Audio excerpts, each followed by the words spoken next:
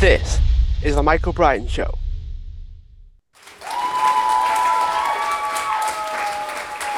Hi everyone, welcome back to the show. And today I'm joined with Barak Zilberberg, who is a philanthropist and entrepreneur, and is also a 2024 Republican candidate for the President of the United States. So, Barak, thanks for joining me.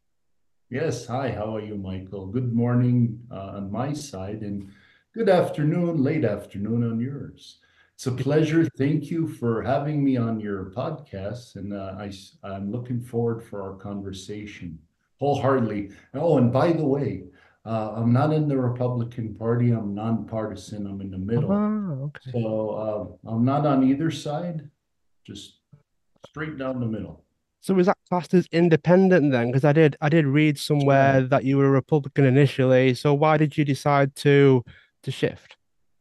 Well, the thing is there's too much factors to the right and too many factors to the left on both parties, and they're not bringing it in to the American people. And it has to be a time that someone can bridge the gap. It's not about parties here. It's about the country. It's about the American people. And that's where everything correlates. And also adhering to our constitutional rights, our freedom, everything and the beautiful fundamentals of our country here in the USA.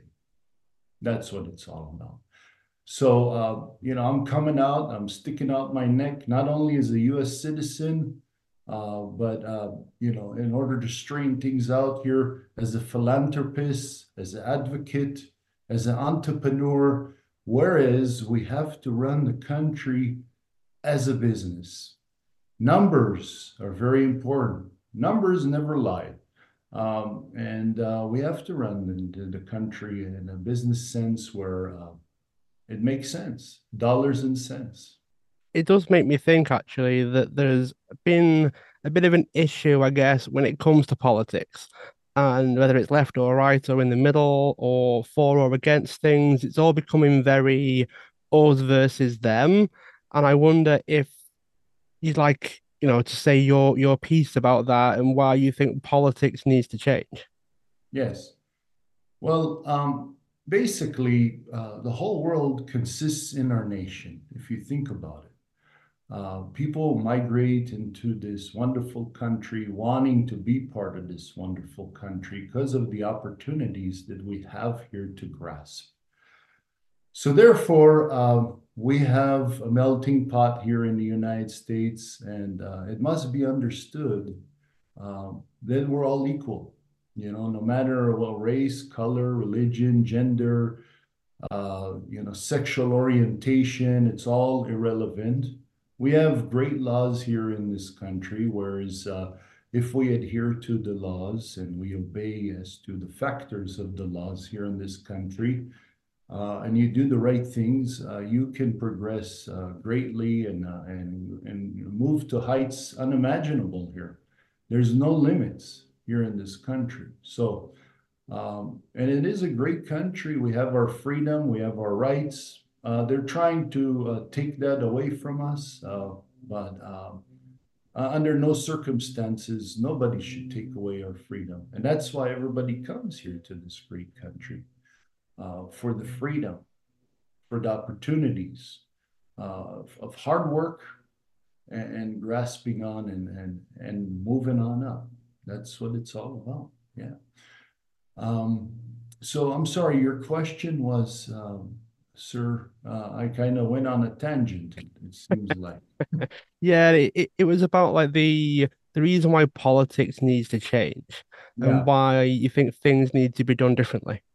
yeah, absolutely. And then, we're in debt. We're in almost $19 trillion more in debt, and then we're just growing each and every day. We're not getting out of the hole. And that's because we're not running this country as a business. And then there's people that are entering this country illegally and not even contributing or paying taxes into our nation, and we're subsidizing them as well. There's things that have to make sense. We have to correlate those issues and factors and bring it on in. Get out of debt, pay our debts to everybody, run this country in a surplus of money, and provide for us, the people, domestically here. So there's a lot of issues here, just as in other countries, but here more so. Our homeless population is growing. Affordability is not there. People can't meet. They can't make ends meet.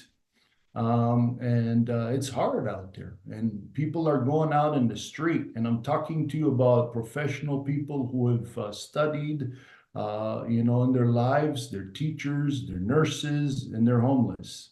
Vets are homeless, and we're one of the richest countries in the nation, of course, in debt. But we should be able to help those people that are in need and get them back into the communities, working and providing for our communities, and never giving up. Now, if you notice, none of the leaders that are in position mentioned the homeless. I never heard of them mention homeless. It never came up in any of the presidencies. And when I become president, commander in chief of the United States of America, that issue will be brought into light, and we're going to go ahead and surplus nonprofit organizations to subsidize and help, in the needs of mental illness, homeless, and also in research and development to cure cancer and diseases. There's no reason why we cannot cure cancer, or why people are going through chemotherapy and doing all these treatments, because of it's lucrative, obviously. And I think it's wrong, injecting poison into people, and then they have no choice because they have the cancer. It should be curable by now. I mean, we're already in the 20th century, and not to mention 2024, we should be ahead of the game. We're lacking behind from other countries. Um, we're I mean, we should be ahead of the game. We should also have fast transit systems to and from our cities, just like other countries. And we should manufacture our own goods here in the United States. 90% of our surplus of pharmaceuticals is coming from China and all different parts. Why are we drilling here and resourcing our oil? Why are we buying oil, abroad in other countries? I don't understand. Let's put our people to work here. Let's drill. Let's have our gasoline at $2 a gallon, maybe less, and still keep our families working, American families, and keep things moving economically in our nation. And that goes for the manufacturing as well, and the tech and the cybersecurity. Um, there's a lot of things that is in need here in this country, and that's why I'm running as president of the United States of America. There has to be a face, and a face that someone or people or countries or leaders should take seriously, and I don't believe they are taking us seriously, and it's time they do. What are your thoughts on this idea that a few people have and a few people came up with, and it's the idea that a lot of people in power, leaders, that sort of thing, they often say things to get elected, so to say. Whether it's a popularity contest I hear flowing around, or there's lots of cynical people out there, to be honest. And then when they're in office, they realize just how complicated the situation is and how difficult it is to make these decisions. Because a lot of people, I imagine, would want what you just said. And then I was like, okay, well, when you're in office, how easy or straightforward or possible are these things that you're wanting to change and wanting to happen? Right. Well, to sit in the White House and wait till the bills comes on your desk, that's not the notion. The notion is going into Capitol Hill, going into the House of Representatives, going to the Senate, and moving around and advising both sides in the House, and Senate, and convince them as to, why we should move forward in this direction, and have them understand through communications and both sides and all sides. I'm just the middleman. I'm basically the third party here. I'm the broker making a deal. So, and as being a broker and making a deal and negotiating, we could do things very rapidly, quickly, efficiently, and they know if it passes, then it goes on my desk. I will sign it, because it's already negotiated. That's how it has to work. And and again, it's just what's right for the people. That's all what it is. It's the power here in the United States is of the people. If we don't have the people here, there is no economy, there is no nation, there is nothing. So people have to understand, and those that are in leadership positions, that they're to facilitate and work as public servants for the people.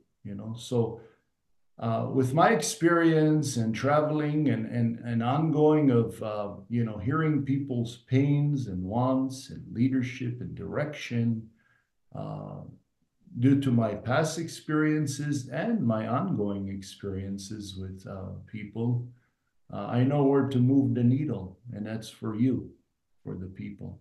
And that's what I'll do when I'm in the White House. Now, I also have a nonprofit organization called the Zilberberg Foundation, and I just bought a piece of property on Fremont Street, and there's two streets that are the most known in Las Vegas. One being Las Vegas Strip, and the other one is Fremont. Fremont is where it really started.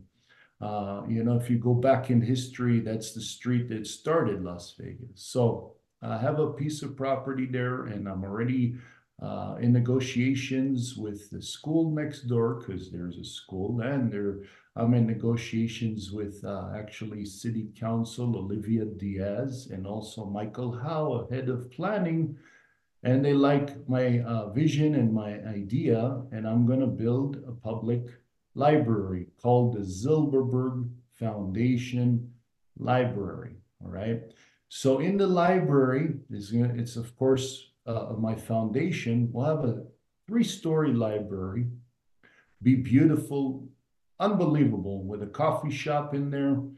And we're going to also do tutorials, and it's going to be a library for all walks of life to enter, but more importantly, children. And what we're going to do is we're going to make sure we have all of the merchants and the intricacies of them, knowing what they don't teach in schools, such as, being financial independent and how to earn, how to save, how to invest your money, and how to have the most impeccable credit, how to negotiate in buying your first home. And I'm gonna encourage for children to buy their first home, be homeowners, and I'll make it affordable for them as well. Because in my nonprofit, we do emphasize on affordable housing. I already know how to do it, and we have everything in place. So we'll have affordable housing they could enter once they learn the fundamentals. And also putting the children to work at age 13 so they gain experience, communication skills. And then we'll have bank accounts open so they could go ahead, and the vendors, their bosses, or whomever they're working for can funnel the money into their account. They can't touch it at age 18. We're already figured out what their strengths, what their weaknesses, where their talents are. We know their talents. We know where to channel them and how they can succeed and flourish after high school. They're not confused. And meanwhile, they have savings in their account, so they could go ahead and put a down payment on their first home. In school, they don't teach those fundamentals, and that's what we're going to do. Furthermore, we're going to have a studio in the library, podcast studios. So, some kids are very vocally talented. They're talented. We need to channel them in the right directions as well, uplift everybody. And I'd like to, and I'm going into like a low income area with my library. So my goal is to uplift not only the community, the children, but uplift the whole area, and it'll be a whole different site over there, bringing things up. Now, as president, my goal is to have, instead of a 2 percentile of wealth, I'm looking to a 40 to a 50 percentile in wealth. Well, how do we do it? We do it through educational, giving the knowledge, the power, emphasis on education, education for the real world. Just as I've been taught since I was a kid, the real world. There is no ifs, ands, or maybes. There is no imaginative world. It was all, it was real. It was to the core, and it's reality. And reality is great. You have to deal with reality. And reality challenges you, and you set the bar high. You challenge yourself, even going beyond the limits that you can even imagine. So I believe in everybody. The bottom line is I believe in everybody's strengths, and talents, and I believe anybody could be whomever they want to. Period. I wonder what, because let's say all this happens. Let's say you build the library, everything goes ahead, no matter what it is. So things that may happen in the future that you want to create, that sort of thing. Let's say it all happens and everyone has the equality that we've been discussing. What happens then? So in this Zilberberg world where everything is everyone has equal opportunity, equal ability to do the thing that they want to do, what happens then? Well, what happens is everybody rises together, and we're in peace and we're in harmony.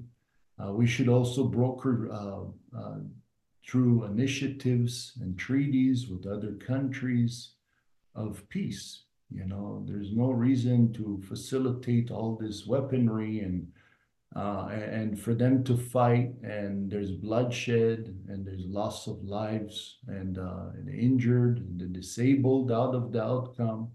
And furthermore, the decimated, structures. Now you have to go build and repair and fix and maybe even, demolish and, build all new. So the whole thing doesn't make sense. Words are easier to distribute rather than missiles. That's my notion. And then why don't we put the factors of those missiles into our educational system for our children, and for our future. We're going to be gone sometime. Who's going to carry on? Who's the next generations? Our children. And then they have children and further children and generations and millions of years to come. The world should be preserved, as long as it can. That's the bottom line. Yeah, it's just a matter of sitting with the leaders, understanding what each side wants, and coming to a happy medium. That's it. Hey, you give some from your end, you give some from your end. We finish this thing. You're not the happiest, but we're in the middle and we're at peace. So let's sign it, let's ink it, let's put it in history books. That's what it's all about. It's a very delicate time now. I believe we're in World War III now. People say we're not, but yeah, Iran is already in the war. We're in the war. Israel is in the war. The Palestinian people are in the war. Furthermore, Ukrainian, the Russian, everything is all a mix here, And then we have the NATO.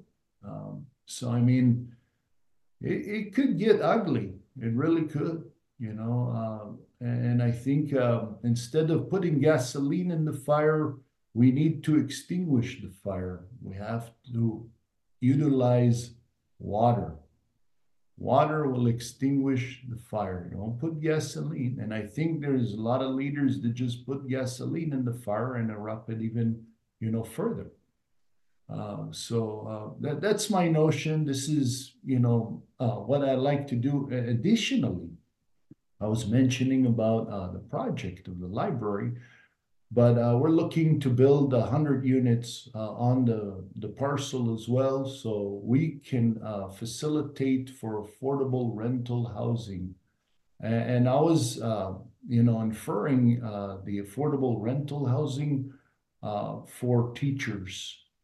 So I'd like to facilitate for the teachers to the percentage of the building as being affordable housing for that. When you think about it, it sounds a lot more collaborative, a lot more working with one another, coming to some kind of agreement, possible compromise, that sort of thing. And a lot of the issues that you've mentioned that you're proposing to solve, they've been around for a while. We've had the solutions for a while. It sounds like we've already got the ability to solve these things. So, in your mind, why hasn't it been done before? Because I'm kind of assuming then that the problem is actually a human-based problem. The problem is how we communicate, how we work together, the competitiveness, the fact that we all somewhat want things for ourselves in a way so that we benefit, so that we're happy, so that we're at peace ourselves. It sounds very much like a person problem, a human problem, as opposed to a purely kind of numbers problem. Yes. Oh, absolutely. Well, everybody has to, get rid of their egoism. These leaders have to come down and be grounded and humbleize themselves. It's very important to be humble. And for a lot of people, that's not possible, unfortunately. So when you have the ego in it, and you have, the hatred and the revenge and all these fundamentals, then and there's a lot of disruption. Not only that, I mean, there's a lot of corruption, within the systems as well. I'm sure in leadership, in any administration that was here, none of them were straight. They're taking bribes. People are funneling, millions of dollars to these leaders, and they're just channeling in the notions that are in the wrong directions because of the money they're facilitating for the person you have to facilitate. If you take money from someone, you have to facilitate whether it's right or wrong. And I believe you shouldn't take money from anybody. I believe you should lead with your heart and what is right for the people. Yeah, I don't want money. I don't want anything. Whether it's right or wrong, I don't want anything. All I want is it to be right and no wrongs. So if it's wrong, I'm just walking out the door. We're done with the conversation. If it's right, I listen, I'll sit. And even if it's wrong, I listen and sit into the conversation. I could take bullets and arrows. I could take anything, and basically, if it benefits the people, I'm in it. If it doesn't, I just simply won't. And that's where we have to. That's what the leaders should, put boundaries, and have some integrity and dignity in themselves. It's like selling your mother for $1. Would you sell your mother for $1? I wouldn't sell my mother No. for nothing. Why would I want to sell my country, for $1 or anything? Why would you want to sell the people, the American people, the people that are so loyal and faithful and work hard and contribute so much money to this nation and taxes and tax revenue? Where's your loyalty as a leader? So that's basically in a nutshell of my perspective of the whole thing here. And meanwhile, we're sending billions of dollars to not only to Ukraine, we're sending now to Israel, we're sending over to humanitarian aid for the Palestinians, we're sending on both sides. It's just, I mean, we have to facilitate. I'm not saying because somebody stirred it up, as they say, and I'll tell you very frankly, Benjamin Netanyahu, which is the prime minister of Israel, people want to overthrow him from leadership. And what he did is also Biden, too. I mean, Biden, people are not happy with Biden. I mean, economically, people are hurting here in the United States. They're hurting. We're at the utmost numbers in debt, $1.1 trillion of debt. People are, you Wow. think they're making the money that they're making and living and facilitating their lives. They're taking loans on their homes. Okay, they're dipping into their equity. And then they're also on credit card. The credit card debt is an all-time high. So there's no affordability. People are pinching, yet we're sending money for wars. And I mean, it's not beneficial for both sides, And I just don't understand the logistics. I do understand what it is because, like I said, Benjamin Netanyahu doesn't want to. He doesn't want to be overthrown from his throne and his leadership. He wants to stay in position. So what do? You create a war. You plan this thing out. You plan it with Hamas. He's in good relations with Hamas too. Don't think he isn't. They talk all the time. They play the game. Everybody plays the game. They're billionaires. Benjamin Netanyahu is a billionaire. He's a corrupt politician. And that goes for Hamas too, billionaires sitting over there and creating this war. And then meanwhile, Joe Biden's in this too. So Joe Biden wants to get reelected now. So he's in compliance with the wars and everything. It's a distraction. So when you're in positions of war, then whoever is already in place of the war, they're thinking, okay, now they can't throw me out of power. And I have to stay in position because we're at war. We're in a turmoil. Who's going to take the steering wheel at this point?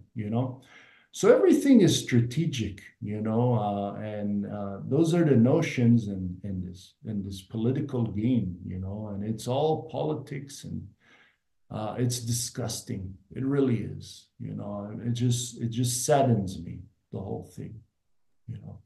And we don't have leaders. Not only they're corrupt, but they don't have a sense of common sense. Just simply common sense. I mean, 1+1 is equal to 2, right? I mean, just common sense. You go and you drive in your car, right? And nobody tells you, you have a direction of where you're going, but there's certain circumstances that happen when driving a car. And you got to be on offensive, defensive side. Same thing in life.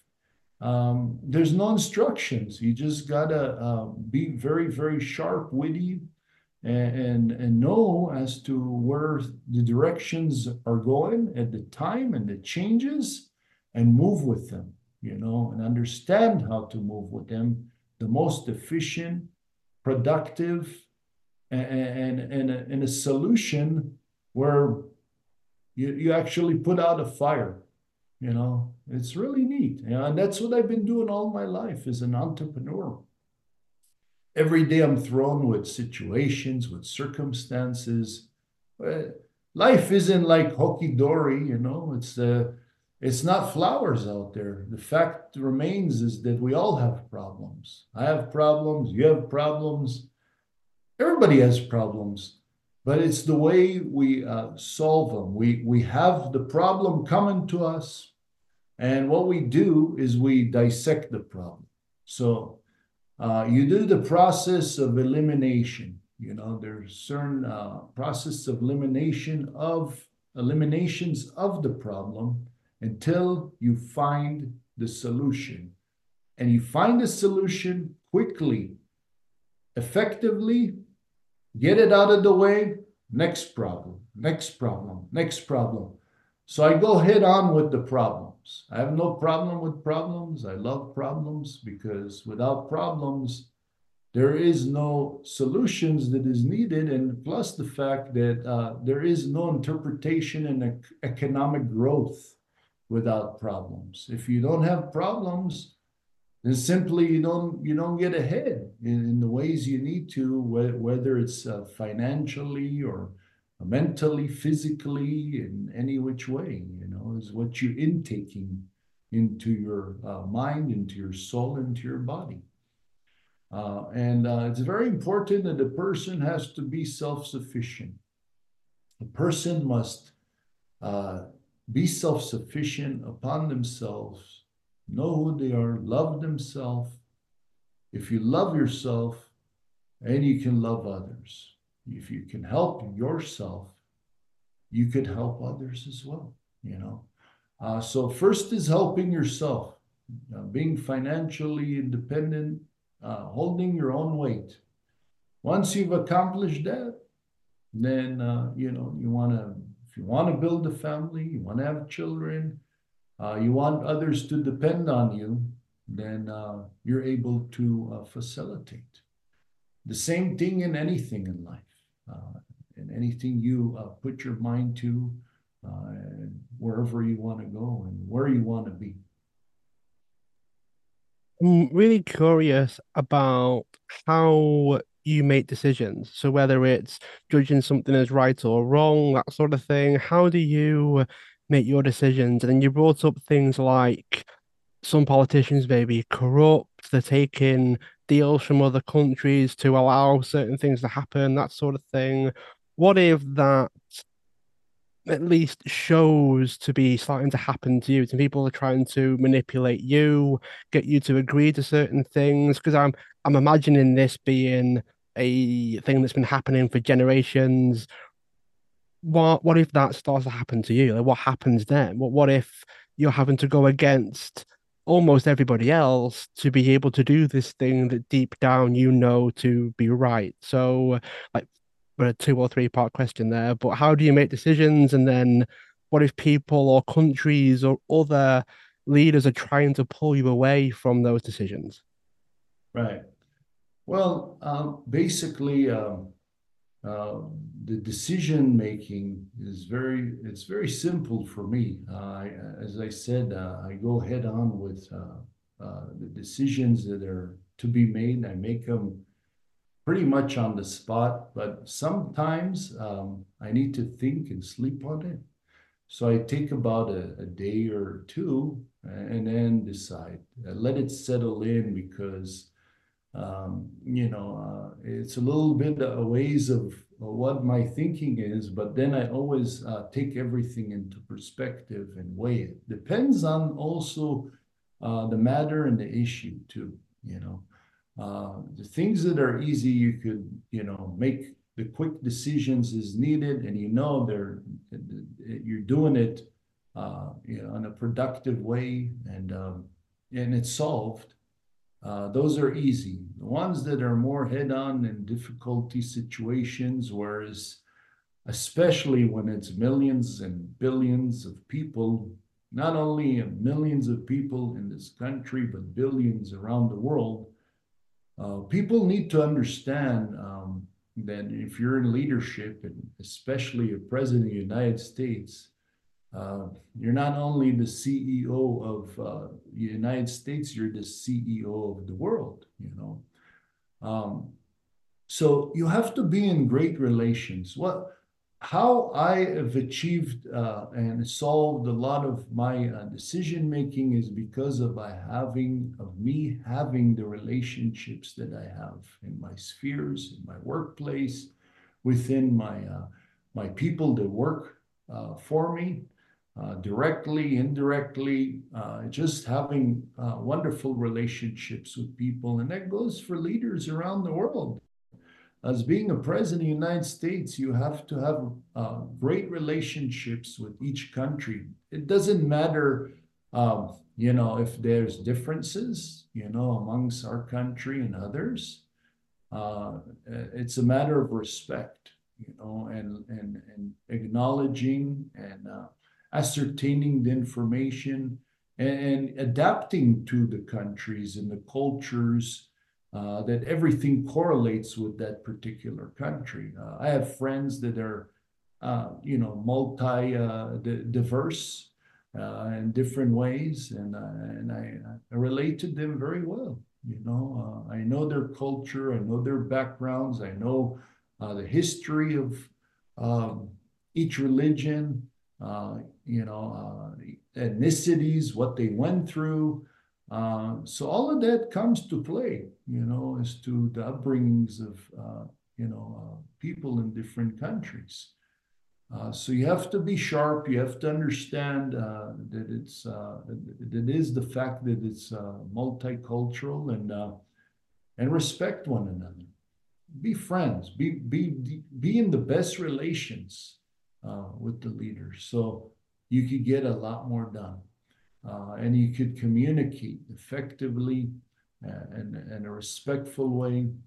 And yeah, I mean, yeah, I wouldn't. I mean, obviously, I'm in a lot of conferences. I say I have to sleep on it. Give me a day and figure this out. And then tomorrow I wake up differently. I have a whole different perspective because when you saturate and intake all of that information, sometimes you just gotta digest it, just like the food that we eat. We go ahead and intake food and our digestive system is working to get it all digested and out. And then same thing in everything, in anything you do. So yeah, that's the fact. And making the right decisions. And I've made the right decisions in life. I made wrong decisions. I'm not perfect. There's nobody that's perfect out there. But what I've learned is I've learned from other people's successes and people's failures, and I've learned from those people as to what decisions we should make in past history and decisions they made, and the paths that they went, and then personal experiences as well that I encumbered in my life. So it all correlates to the decisions that are to be made that are effective. It's interesting, isn't it? Because in the position of power, as president, you're there to essentially solve problems that there aren't many people in the position to solve.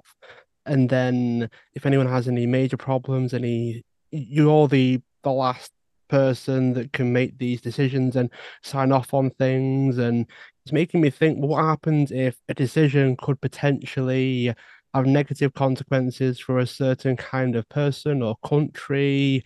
What happens then? There must be so much that goes into these decisions, so much thought process that goes in, the different consequences, sometimes long-term consequences. How do you balance all of that? It sounds like an impossible job. Oh, no, no. I mean, you have to be built for it and born with it. And I tell you right now, you have to be young enough to deal with it too. I mean, look at the front runners now in the United States. Supposedly, it looks like it's Biden and then it's Trump, right? I mean, they're working together as one. It's not like they're not working together. Each one addresses each other and media and all this stuff. It's all strategic. Bottom line is they're older men. Uh, Personally, I think they should be in a convalescent home. That's what I believe. We need we need a fresh human being in office. Okay. And interesting enough, I mean, I'm 53 years old. I have three adult kids, being 28, 25, 20. And then now I have a newborn. I have a newborn, well, not newborn, she's already almost 2 years old in September. And now I have another child. And I just found out yesterday that I'm having a boy.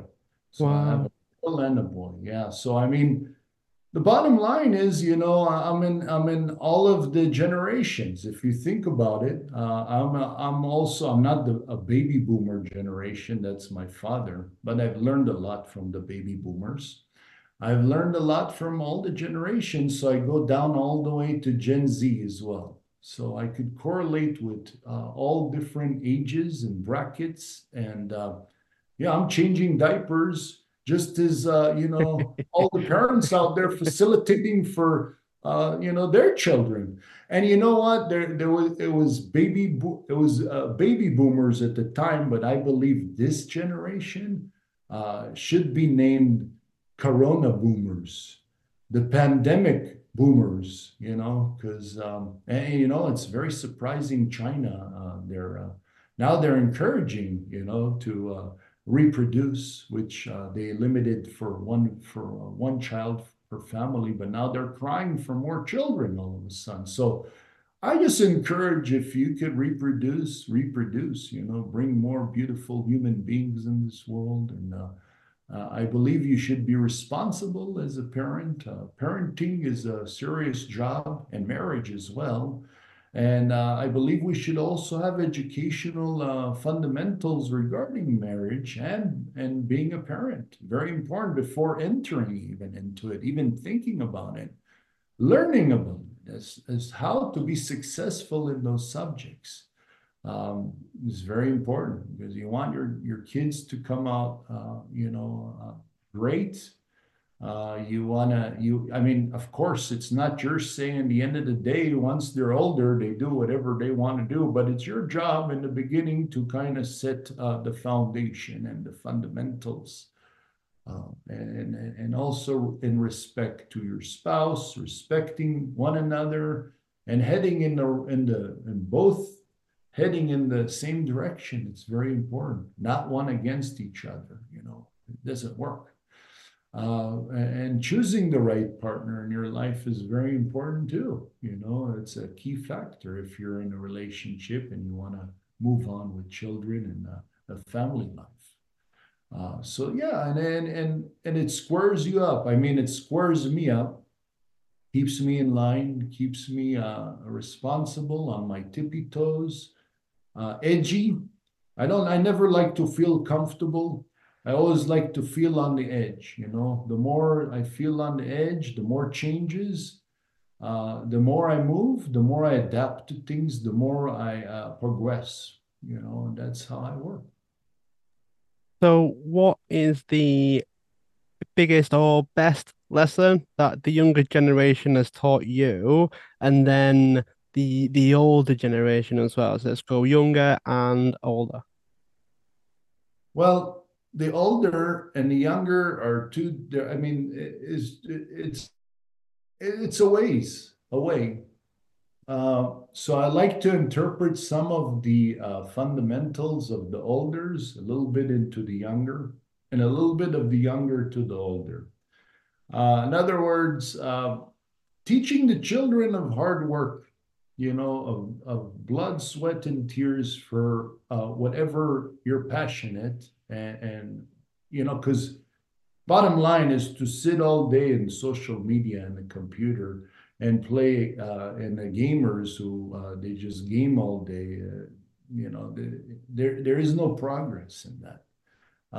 Versus going and actually putting effort, going to work, and making money, getting out of trouble.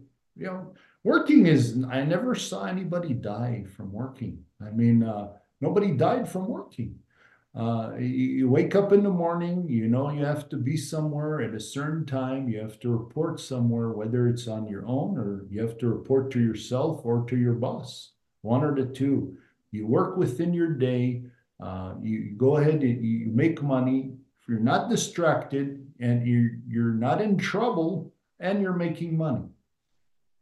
Hopefully you could save some of that money so you could invest it so that money can work for you in the end of the day. So it's not a problem whatsoever. Getting enough sleep, eating right, and being alert and awake, the time period that you're working, and give it your best. and be the best in what you do is very important. Being the utmost best of your subject and your passion, and that's how you'll succeed. Now, um, basically interpreting those values into our children, I think we're going to bridge the gap of poverty. We're gonna get out of poverty, and we'll get the poverty class or the lower class that are in poverty and distress into the middle class into the wealth and where we are in the country of the 2 percentile in wealth. Teaching him literacy and health as well is very important. Very important. You should, I mean, I believe the food that we intake is very important, what we put in our bodies, and understanding how much food we put in our bodies. And we have to discipline ourselves within our bodies, within our soul. We have to put limitations and understand what we can intake and how much, and what we need to intake, and understanding our bodies, as a whole. If you have that subject in line, you have no problem. You're fit, you're alert, everything's in place, and you that is part of success, uh, and not abusing your body, and getting rid of all the drugs and all of the illegal stuff that's coming into our country, all the compounds and the substances. Get rid of it. It's not needed. I'm wholeheartedly into cannabis. I believe cannabis is a wonderful plant, and I think it does really good. And my perspective, it's done good.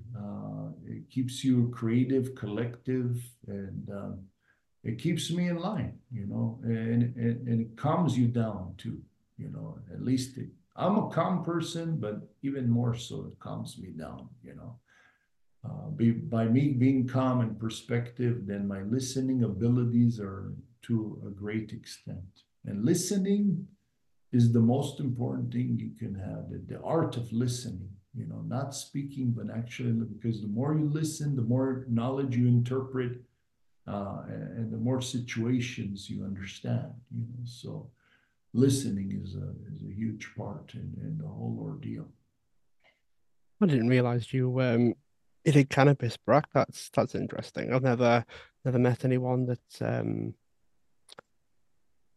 did it in a way that they're happy to talk about. It's usually something that's kept under wraps, but it's quite interesting that you're able to share that. So I do appreciate it.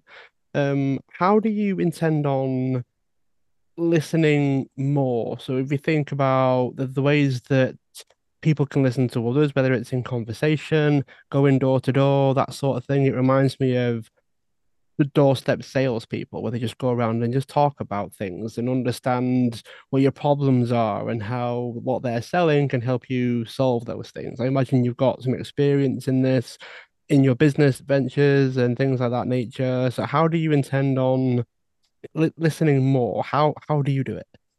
You have to listen. You have to listen to everybody. um, more so than talking, more so than speaking. Listening, and many perspectives of a subject is very important too. When you go to a doctor, doctor tells you, checks you up and says, you have cancer. Are you going to trust that doctor because you spoke to only one professional, supposedly, right? A doctor. My whole notion is always get 3 or 4 opinions out there. Don't make a decision on the basis of one interpretation, or you've heard only one person. I think if you hear a raise of many people, then your decision making uh, would be in greater chances for your success. And that's how I've always led. I'm a contractor, I'm a builder as well. And I always get three, four estimates. I understand what this person is good in his proposal, what he's proposing, second, third. They all have a range of prices too, if you notice. There's high, middle, low. There's all type of situations, but understanding that the proposals are apples for apples. Okay, so they're doing equivalency of the job. They're all in line, but yet, one person's high and the middle and low. So I usually go with the one in the middle because of the fact that the high one is just high in the sky. I don't know what they're thinking about. Then you have the middle ones, and then you have the low ones. Low ones, chances are they won't make it. They'll lose money or, they'll walk off the job and then you'll be without a contractor. So the middle one, between the two will come in and they could, make profitability out of the transaction and you will get what is promised and the job will be done.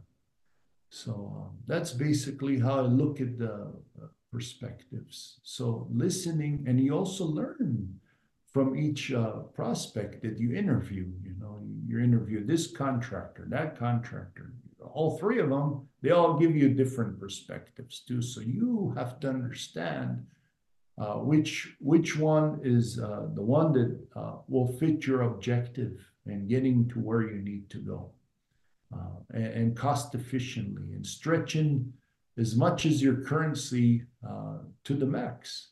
I mean, you want to get value for your money.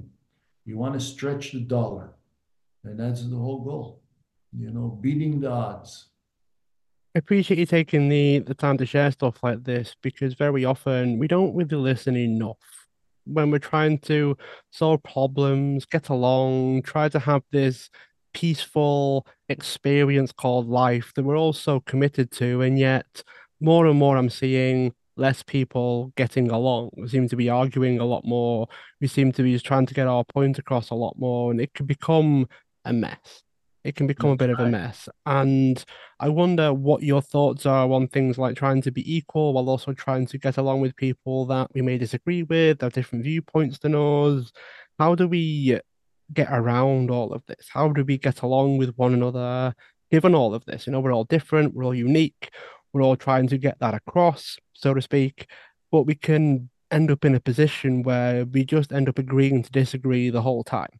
And we never seem to establish anything, we never seem to agree on anything, and we just stay that way. We just say, well, I'm not going to engage with this person because they disagree with me.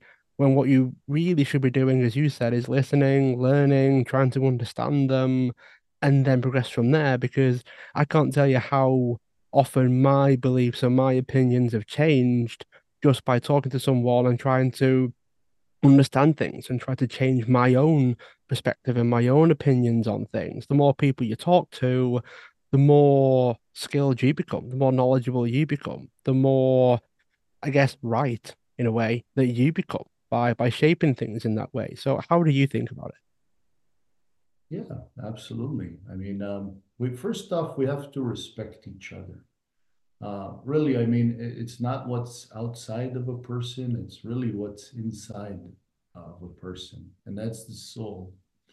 And I always look into the eyes of a person that I'm speaking with, and it's not about who they are, what they are. It's about knowing the fact of what kind of person is in front of you, what kind of soul are they, what, and that's by communication. So how are you able to know someone? I mean, I'm just the first time with you, just talking with you now, freely as though we know each other since kindergarten. It's about respect. I respect you, you respect me. We came on this podcast together, right? Not knowing each other. And here we are in a conversation. So you're listening, I'm listening, we're both listening. We're out of respect for each other. That's number one. Um, Yeah, and then later on, whatever you hear across the aisle of both sides or whatever, how many sides or parties it may be, everybody's going to have a different perspective. It's just respecting their perspective, you know, respecting it, listening to them. So long that they're respectful and cordial, then there is a situation here. But if they're abrupt or they're disrespectful, or they cuss you out, or they come on the wrong side, then, I mean, that's a little bit too much. That's way too much. And I've, in times, I mean, no, in my life, I mean, nobody really have come to me in a sense of cussing me out or, because whatever you portray to people, and that's what you get back. There's no free lunch. So I'm always very respectful towards people, and I honor people, and I love people, and I give people the benefit of the doubt. Now, if they perhaps, after I respect them and they're unrespectful towards me, and I keep respecting, and I always will respect no matter what. And that's just my nature, even however. But if it gets in a heated moment, then I have to walk away. I have to walk away. But usually I always sit in all the conversations. Everybody feels comfortable with me. I give them a respectful, a very sense of respect and honesty and transparency and straightforwardness where everybody could relate to. And that's the art of me, basically. I just started I already am on board with my first book. So we wrote yesterday, they're writing the first chapter for me. And it'll be a very interesting book. And I suggest everybody, once it goes on the shelves, to pick one copy up. It'll be an amazing book. I believe through my book of real life experiences that I had, uh, I hope I could touch millions of people out there, and and setting and steering them in the right direction where they have hope, they have faith, and they have success in the subjects that they want to be in. I made a lot of mistakes in my life. I'm not perfect. I've had a lot of successes as well. But if I didn't have the failures, I wouldn't be where I am today, and the successes that I'm in. And yeah, along the way, you have to take the hits. You have to be able to be resilient. No matter if it was a good day or a bad day, the next day will be better. If this today wasn't the best day for you, there's always tomorrow, and tomorrow is a brighter day. Every day brings its own day, and you have to take it day by day.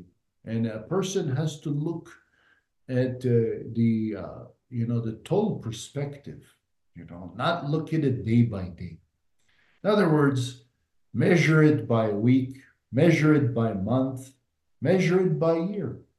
If you have grown within the month, you've grown within the year, year over year, then you're doing very well, and that's what you have to look at. And you can't give up. If you're passionate about something and you love something within your heart and you believe in yourself, you have to do it, and to have regrets afterward because of the fact that you didn't do it, that's, you shouldn't live with regrets. You should do everything within your heart, whatever you're passionate about, and just do it. Just like Nike says, just do it. What'll go down as I guess, failure that had the best lessons in it? So, what was the thing that you failed at, but you were able to come back stronger, learn the biggest lessons? What would that situation be, and what were the lessons that you learned from that? Well, life is a lesson. Um, we're living day by day, minute by minute, second by second, by the milliseconds. It's all a lesson. It's all experience. Yeah, it doesn't help to be down. There's no time to be down. You know, what happens is the clock keeps turning forward. I never seen the time go backwards. I've always noticed it goes forward. So time is very precious. You understand? You cannot get your time back. You cannot buy health. You cannot buy happiness. You cannot buy certain things in life. You know, other things, yeah. I mean, monetary you could buy, but time is a very precious commodity, and you have to put the time into use to for your advantages. And there's seriously no time to be down. So if you're down because I let's say I failed on an issue or a subject, I get back up, you know, I brush myself off, and I move along. Now, by failing, you know, that taught you what not to do and what you need to do. And if you do it again, that means I don't know what to tell you, you know. You just gotta better. You have a stone, right? You're carrying, and the stone is heavy, and you just got to let that stone down. And that is a stepping stone of, you know, further going up and elevating yourself. You use that stone to elevate. You don't carry that stone with you, you know. You have to be also very expressive and open. And you have to also interpret your feelings to people. It's very important to interpret yourself to people. Don't carry that pain inside of you. Even let's say you're not to blame and someone else is to blame, or doesn't matter what it is, be the bigger person, you know, apologize, you know, even though you're right and not wrong, you know, because two wrongs don't make a right, you know, that's for sure. So one person has to compromise regardless. So apologizing, being sincere. Um, uh, and that's what has led me more to successes. And I have been failed. I'm not saying as a kid, I've learned a lot growing up. And Yeah, I mean, it's part of life. It's part of life. But in the end result is you utilize it. It's an experience. You tried, and you moved on. Barak, it's been fantastic. I really enjoyed having this conversation with you. I know you mentioned your book before, but for those that want to learn more about you, maybe they want to connect with you, possibly even vote for you, how can they do that? Where can they go? Please utilize my platform. My website is www.barak. That's spelled Barak. Z as in zebra, I-L, B as in boy, E-R, B as in boy, E-R-G.com. Yeah, enter my platform. There's all my policies there as to how I want to lead the country. Furthermore, I'm on Instagram, Barak Zilberberg. I'm in Twitter, X, Barak Zilberberg, Facebook, TikTok, you name it. Just go in there and check my content. You know, it's very interesting. And I look forward to serving all of you out there, and all the American people and the world. And again, so we're all family. We're all friends. You know, may God bless America. May God bless the world. May God bless you all. Um, and always keep in your hearts love and positivity. Uh, Negativity is okay to hear, but deter and be more positive than negative, and that'll help a lot. Thank you for having me on the show. I was very appreciative. I enjoyed the conversation. Thank you for again having me on. It was just amazing. Thank you. Have a wonderful evening. Enjoy yourself. Enjoy your life. Live a prosperous and a healthy and a happy life. I wish you and all of you out there who are listening into. Thanks so much for being a guest on the show. Those that are listening, feel free to subscribe, share the show, tell others, and also leave a review wherever you are listening into your podcasts. Barak has been fantastic. Thanks so much, sir. I've enjoyed it, and I look forward to keeping in touch. Thank you. Thank you.